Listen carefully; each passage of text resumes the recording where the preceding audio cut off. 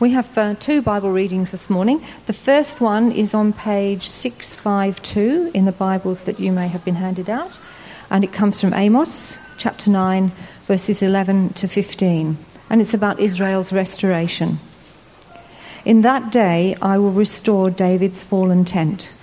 I will repair its broken places, restore its ruins, and build it as it used to be, so that they may possess the remnant of Edom, and all the nations that bear my name, declares the Lord, who will do these things. The days are coming, declares the Lord, when the reaper will be overtaken by the ploughman, and the planter by the one treading grapes. New wine will drip from the mountains and flow from all the hills. I will bring back my exiled people Israel, and they will rebuild the ruined cities and live in them. They will plant vineyards and drink their wine. They will make gardens and eat their fruit. I will plant Israel in their own land, never again to be uprooted from the land I have given them, says the Lord. And the second reading is from John, which is on page 751. It's chapter 2, verses 1 to 11, when Jesus changes water to wine. On the third day, a wedding took place at Cana in Galilee. Jesus' mother was there, and Jesus, his disciples, had also been invited to the wedding. When the wine was gone, Jesus' mother said to him, "They have no more wine." "Dear woman, why do you involve me?" Jesus replied. "My time has not yet come." His mother said to the servants, "Do whatever he tells you." Nearby stood 6 stone water jars, the kind used by the Jews for ceremonial washing, each holding from 20 to 30 gallons. Jesus said to the servants, "Fill the jars with water so they are filled to the brim." Then he told them, "Now draw some out and take it to the master of the banquet." They did so, and the master of the banquet tasted the water that had turned to wine. He did not realize where it had come from, though the servants who had drawn the water knew.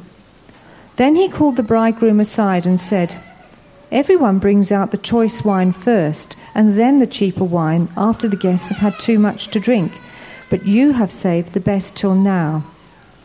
This, the first of his miraculous signs, Jesus performed at Cana in Galilee. He thus revealed his glory, and his disciples put their faith in him. I feel like I need to admit something straight up. Wedding receptions are not one of my favourite things. Now, I like the ceremonies. I love doing weddings. I just find wedding receptions are sometimes a bit of a letdown. I don't know if you know what I mean or not, but all that effort, all that preparation, and for what? Speeches that go too long, bride and groom who won't go home so you can get to bed. Okay, you've probably started to pick it up. I'm sometimes known as a little bit of a party pooper. And I am a bit. I deserve that. Today we're looking at a wedding that Jesus goes to, and I think it's fair to say that most people think of God as a bit of a party pooper. But unlike me, God doesn't deserve that. In fact, when we think of God like that, we couldn't be getting him more wrong. Just before we look at what happens when Jesus turns up at a wedding, let me remind you of what John's doing in this whole book. Remember, right at the end of the book, John tells us he's writing down some of the signs he saw. Mike Sams, see, Mike, I got your name right. I hope you noticed. He's written for us a great summary, which you'll see up on your screen in a second, of what signs are. And many of us have seen this in our community groups. Signs are physical actions like turning water into wine that point to a spiritual reality and a time when all will be fulfilled. And this is for the purpose that John writes in 2031, that you may believe that Jesus is the Christ, the Son of God, and that by believing you may have life in his name. Well, today we see the first of Jesus' signs. We see something that happened in his first week of ministry. What do you expect of Jesus 1 week in? It'd be something pretty big, wouldn't it? John only records 6 signs for us, so you'd expect the first one to really blow you away.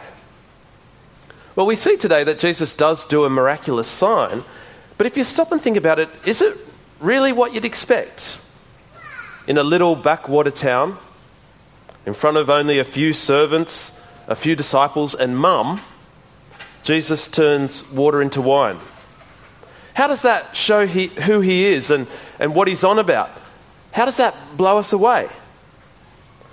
You might have even seen that Rowan Atkinson skit where he pays this out, where the servants ask Jesus if he also does kids' parties, like Miraculous Mike or whatever Magnificent Mike or whatever his name was. See, for the servants in Rowan Atkinson's skit, it's kind of like a cool party trick, but it's hardly mind-blowing. Well, let me tell you why this sign's here right up front and why it's not like that. The first reason that it's here right up front is because it actually happened. This is the way it happened. John is an eyewitness. He testifies to what he saw. So even though this might seem like a strange way to start to us, it just reinforces that what we're reading is not someone making stuff up. This is someone writing down what happened. But the second reason why it's here right up front is because if we understand this sign right, we'll see that what it points to is no small thing. This isn't a neat party trick. This is a sign that, if you're looking, will point you to the very heart of God. It gives you a taste of who God is and what he's on about. Now, John, of course, thinks he's put it in exactly the right spot. Have a look at verse 11, which Mike brought up for the kids before. He writes, "This, the first of his miraculous signs, Jesus performed at Cana in Galilee. He thus revealed his glory, and his disciples put their faith in him." Do you see that? The disciples saw the spiritual reality. They saw the awesome future that this sign points to, and they believed in Jesus. Well, let's see if we can see what they saw. Verse 1. John writes, "On the third day, a wedding took place at Cana in Galilee. Jesus' mother was there, and Jesus and his disciples had also been invited to the wedding." Now, John's setting the scene for us here. It's about 6 days into Jesus' ministry. The wedding's at Cana, we read. It's a little place. It's very close to Nazareth. The first guest who's mentioned is actually Jesus' mother. And that means this is probably the wedding of a family friend or a relative of Mary and Jesus. We don't know the exact details, like why the disciples are there too, but it's okay. We know that they're invited. They weren't gate crashing. But then there's a problem. Again, we're not told why, but the wine runs out. Now, weddings are a big deal in most cultures. I mean, think about the cost and the time and the effort that goes into planning weddings these days. Did you know that apparently the average Australian wedding costs $36,000? I've got 4 kids. I'm already starting to find it hard to sleep at night. I'm wondering if I should start to pray for them, that God would give them the gift of singleness. So weddings are important to us. Nobody wants their wedding to be remembered as the one where the reception venue messes things up. Well, back in Jesus' time, weddings were just as important, if not more important. And this wedding was about to have a fairly significant problem. At my wedding, we didn't actually have any wine, mostly because we were just poor uni students at that time, at the end of uni. But wine back then was critical to weddings. If you look across the Old Testament, you'll see that wine itself symbolizes joy and celebration. Now, wine can symbolize other things sometimes too, like wrath and judgment, and sometimes God's covenant blessings, a little bit like what we saw in Amos that was read before. But at a wedding, it was about joy and celebration. This wedding was about to become memorable for all the wrong reasons. Maybe Mary was involved in the catering because she seems to have an inside knowledge. Did you notice that? She seems to know about the problem before many others. And so she says to Jesus in verse 3, they have no more wine. And Jesus says, dear woman, why do you involve me? My time has not yet come. What do you think of Jesus' response? It's strange, isn't it? I mean, he literally says, what's it to me and to you, woman? Now, that sounds rude to us, especially with my eastern coast kind of drawl there. But you'll notice the NIV softens it by saying, dear woman. In actual fact, Jesus isn't being rude here, but neither is he being affectionate. He's kind of being politely distant. He's not going to let his mother set the agenda for his ministry. And the reason he gives is that his time has not yet come. It's not his hour, he says. But what does he mean by that? Is he just saying he's not ready yet to launch his ministry and perform his first sign? If that's the case, then why does he go ahead and actually do the miracle? Is it just because mum's nagging? Well, no way, that's not Jesus. John introduces us to something critical here. Jesus' hour is really important. See, if Jesus turns water into wine when it's not his hour, it makes you wonder what's going to happen when it is his hour. Across John, we keep reading about Jesus' hour until finally in John 12:23, Jesus says his hour has come. He says this, the hour has come for the Son of Man to be glorified. And what does that glory look like? What sort of miraculous sign happens then? Well, he tells us in verse 24, I tell you the truth, unless a kernel of wheat falls to the ground and dies, it remains only a single seed. But if it dies, it produces many seeds. Jesus' hour, where he'll be glorified, is his death. The cross doesn't look like glory. It looks like humiliation, and it is. But that God brings mercy and justice together perfectly, that's his glory. That God doesn't let evil and death win, that's his glory. That God the Son, the eternal Word, would face the cross for his people, well, that's his glory. One seed falls to bring a harvest of many. Now, in John, Jesus' hour is the cross. But how does that help us in our passage? Why does Jesus say to his mother, when she wants him to solve the wine problem, Mum, I'm not going to solve the wine problem. My hour's not here. It's not time for me to die. It doesn't seem to make any sense, does it? Well, not if we frame it like that. But the cross is about Jesus being publicly glorified. The hour, his hour, is when he's lifted up on the cross, he says, for all to see, for all the world to see.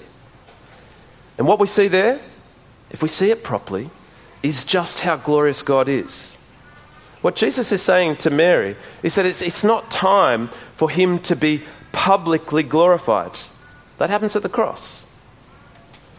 And through the cross, it happens at another day too, at a different wedding.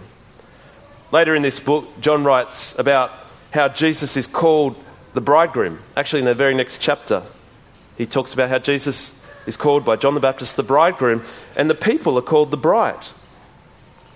In another book, John writes, he calls the great day when Jesus' glory is completely revealed, Jesus' wedding day. See, there's no way that Jesus is sitting there at that wedding in Cana and not thinking about what's ahead of him. There's no way Jesus is not thinking of both his death and the great celebration that it brings about. The party that lasts forever. When God and his people live side by side. When every pain is gone and every evil is undone. How can I know so confidently that Jesus is thinking of his wedding day? Well, it's because God says in the Bible that every marriage points to that day. Every marriage points to that day. So when Jesus is asked to intervene, to step in and save the day for this wedding at Cana, to take the spotlight and miraculously bring about the party, he says, no, this is not my day. This is not my party. But his less than keen response doesn't deter Mary. Look at verse 5. His mother said to the servants, do whatever he tells you. She knows Jesus. She knows he's going to help these people out. That's his character. And we read in verse 6, nearby stood 6 stone water jars, the kind used by Jews for ceremonial washing, each holding 20 to 30 gallons. I got a couple of pictures. Here's a stone jar found in Jerusalem from that era. It's a little bit fancy than this next one, which was found in Cana itself, a stone jar. Jesus says to the servants, fill the jars with water. So they filled them to the brim. Then he told them, now draw some out and take it to the master of the banquet. They did so, and the master of the banquet tasted the water that had been turned into wine. He did not realize where it had come from. Even though Jesus, in a way, said no to Mary, he still helps out this young couple and their family. But did you notice how he does it? Not publicly. He doesn't stand up and take the spotlight of their wedding, at their wedding. That's for the future.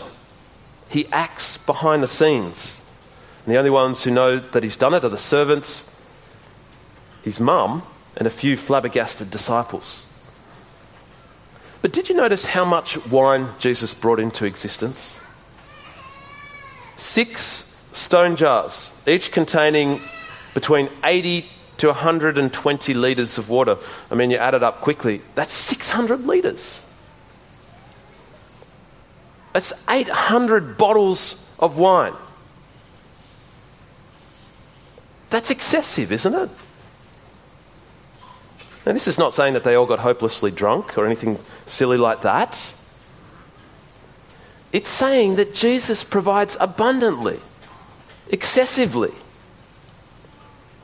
And it's not just about quantity with Jesus. Look at verse 10. The master of the banquet calls over the bridegroom and he says in verse 10, everyone brings out the choice wine first and then the cheaper wine after the guests have had too much to drink. But you have saved the best till now. It's quantity and quality. Excessive and exceptional. Well, what spiritual reality does this behind-the-scenes glimpse of Jesus point to? Well, it points to the reality that Jesus himself is the true source of joy and celebration.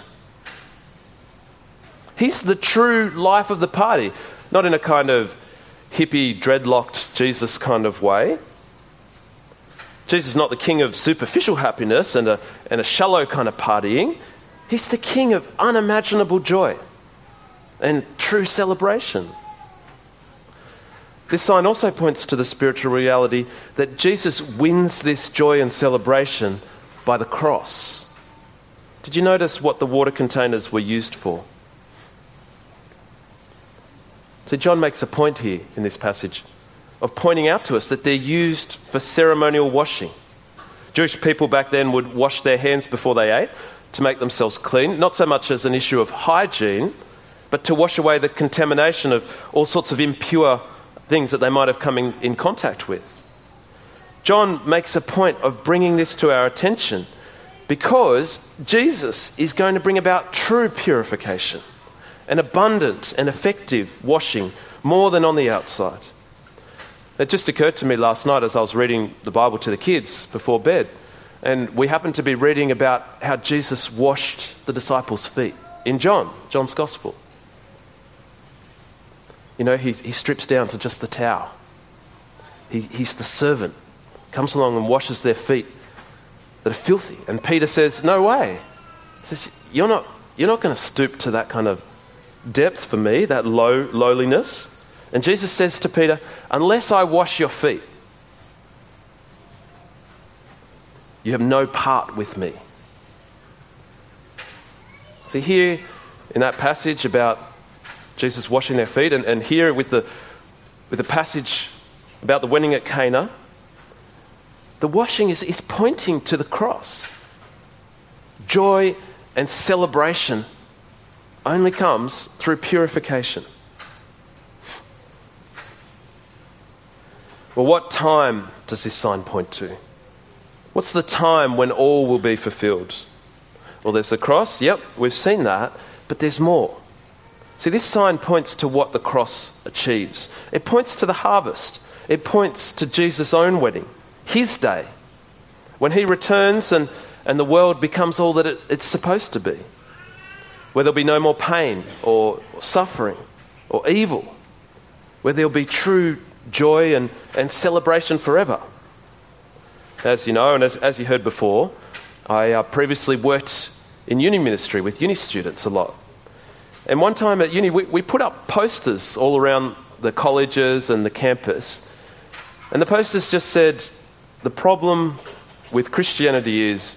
And we actually attached pens to the posters as well. It was great. People wrote all sorts of things all over those posters. Some people even drew pictures. But you know what the top answer was? No fun. The problem with Christianity is there's no fun. Now maybe that can be true of us Christians, but that can never be true of God. God is the inventor of life. God's the creator of fun. He knows what makes our hearts sing from the little things. He knows what makes us truly content. You know, the things like on a really hot day, jumping into a nice cold pool, or the smell of rain, to the big things, like falling in love, like holding a healthy baby in your arms for the first time, like a wedding. God not only knows what fills us, what makes us love life, he invented these things. He gave us these things, and he keeps on giving us these things. I mean, how much more offensive to him can we get than to think that God's holding back on us? To think that we need to go outside of God to find life. But don't we sometimes think and act like that? Like God is the true party pooper? I mean, I think it's almost like we think that Jesus, when he was told that the wine was gone, came in and turned the tables over and made a whip and drove those terrible partiers out. But as we've seen, that's not at all what Jesus does. Jesus makes 800 bottles of wine. Sometimes us Christians, we give people good reason to think that God's a killjoy. Occasionally we talk about God like he's more of a police officer than the true source of life. And at our worst, we can even act like his deputies, enforcing the rules. But if us Christians are acting like that, and we truly think that God at his heart is first and foremost a rule maker like that, then we've got God wrong. We've missed this sign. We've missed Jesus' glory.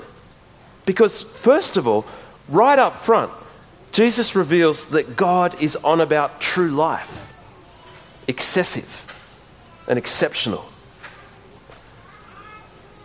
If you're not a believer here today, if you're going to write Jesus off, don't do it because he's not on about life. Jesus is so committed to winning life for us that he laid down his life for us. Do you see what this sign points out to us? It's basically claiming that it's impossible to come to Jesus and not be filled. Even if you're single and you don't want to be, it's impossible that Jesus won't fill you. Even if you're terminally sick, it's impossible that Jesus won't fill you. If you hate your job, unhappy with your kids or with your husband or your wife, it's impossible that Jesus won't fill you. And it doesn't mean, of course, that God's going to turn your husband or your wife or your kids into 800 bottles of wine. It doesn't mean we won't stay single or unemployed. But it does mean that Jesus possesses and gives a life that's more potent and that runs deeper, is more real than any of these other things. That can't be drained away by even the worst that this world can throw at us. I want to finish today by answering two questions. How do I get this life? And then I want to answer, how do I feel this life when I'm just not feeling it? And the first question's, it's easy to answer actually, but it's hard to do. See, how do you get this life? We already saw this from John. He's written down what he saw so that you may believe that Jesus is the Christ, the Son of God, and that by believing you may have life in his name. Later on in John, Jesus himself, when he's praying to God, says, "Now this is eternal life, that they may know you, the only true God, and Jesus Christ, whom you have sent." See, we get this life by coming to Jesus, giving up our lives and entrusting them to Jesus. Now the answer's easy. What's hard is actually doing that. Trusting that Jesus has got you covered. Trusting that Jesus will fill you no matter what this life throws at you. Trusting him to call the shots. Trusting him to satisfy you is hard. It's hard, but so many of us here have done that. And so many of us here would love to, if you haven't done that, tell you about why. Just ask us. The answer to the second question is actually the same answer in the end.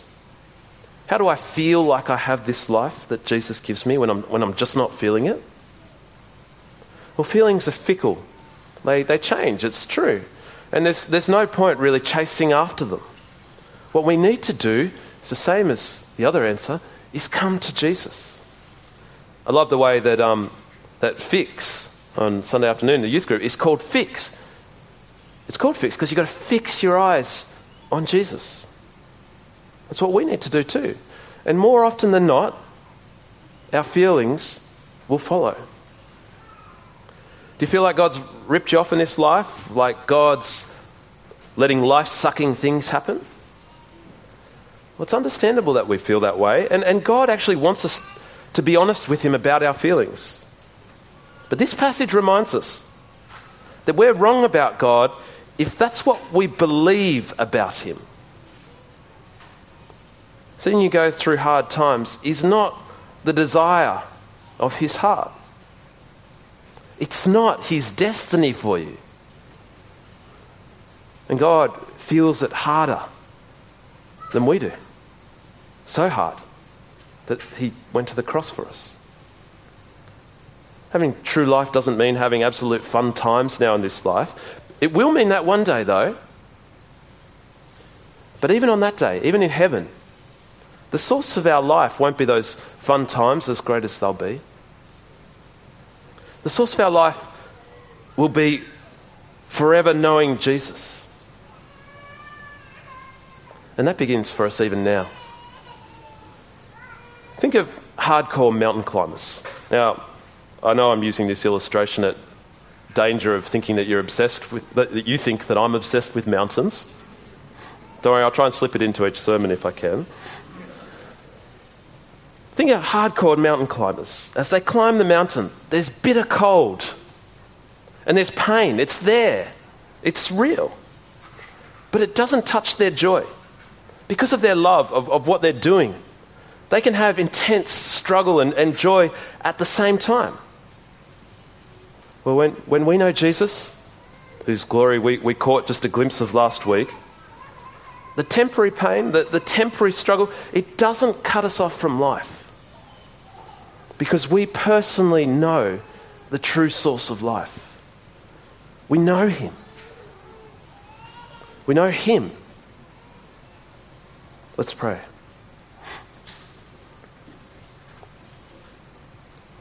Lord God, we thank you so much for sending Jesus Christ into this world and revealing you so clearly.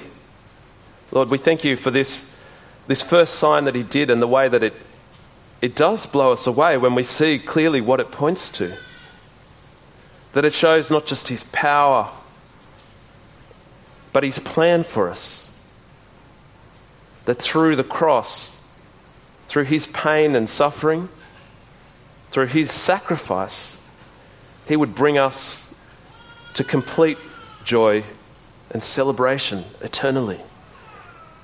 Lord, help us to see that nothing else in this life can compare to truly knowing Jesus Christ himself.